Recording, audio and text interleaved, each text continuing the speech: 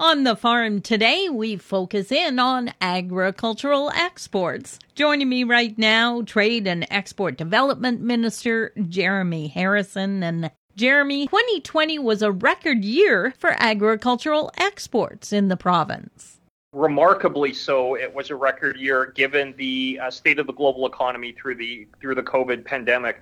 But we had an amazing year, near $17 billion of agricultural exports from Saskatchewan around the world, over a 30% increase over 2019, which is just a testament to the skill, talent, ability, entrepreneurship of our ag producers out there who do just an amazing job every single day.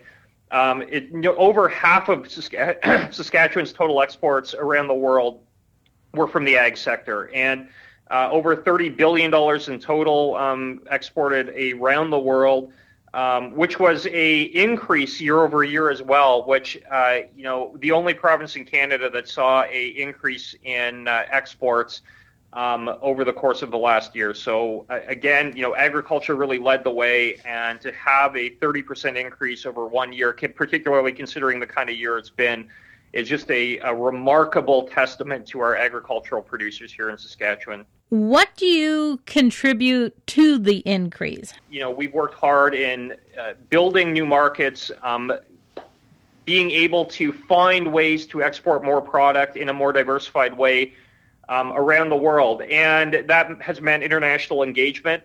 That has meant, from the Premier to ministers, to myself as Minister of Trade, really putting a premium and a focus on building long-term economic relationships. And part of that is the initiation of international offices.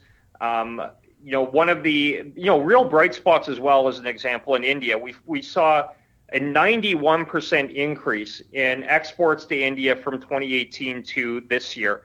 And that, hasn't happened by accident. There's been a very sustained engagement with India.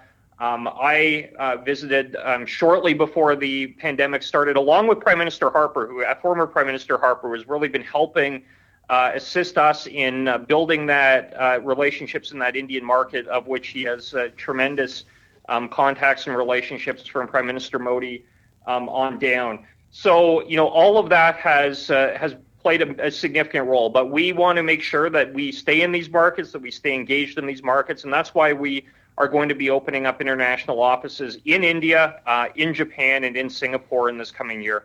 What were some of our other key exports, and where did we see them going?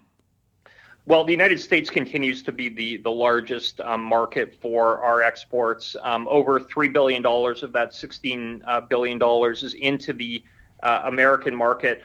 But we are seeing diversification around the world. So countries like China continues to be, a significant export destination for our products as well. Japan has been increasingly important and also a focus of our engagement efforts. India being, as I already said, very, very important and significant.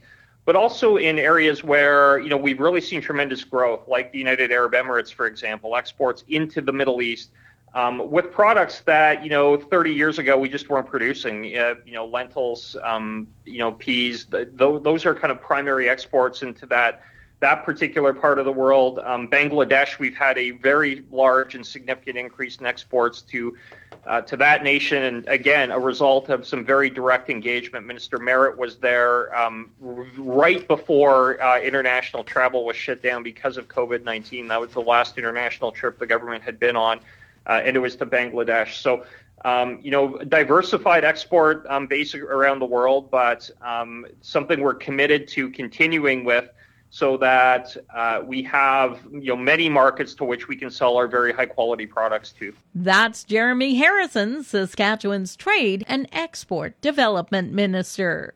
For Golden West, I'm Glendalee Allen Vossler.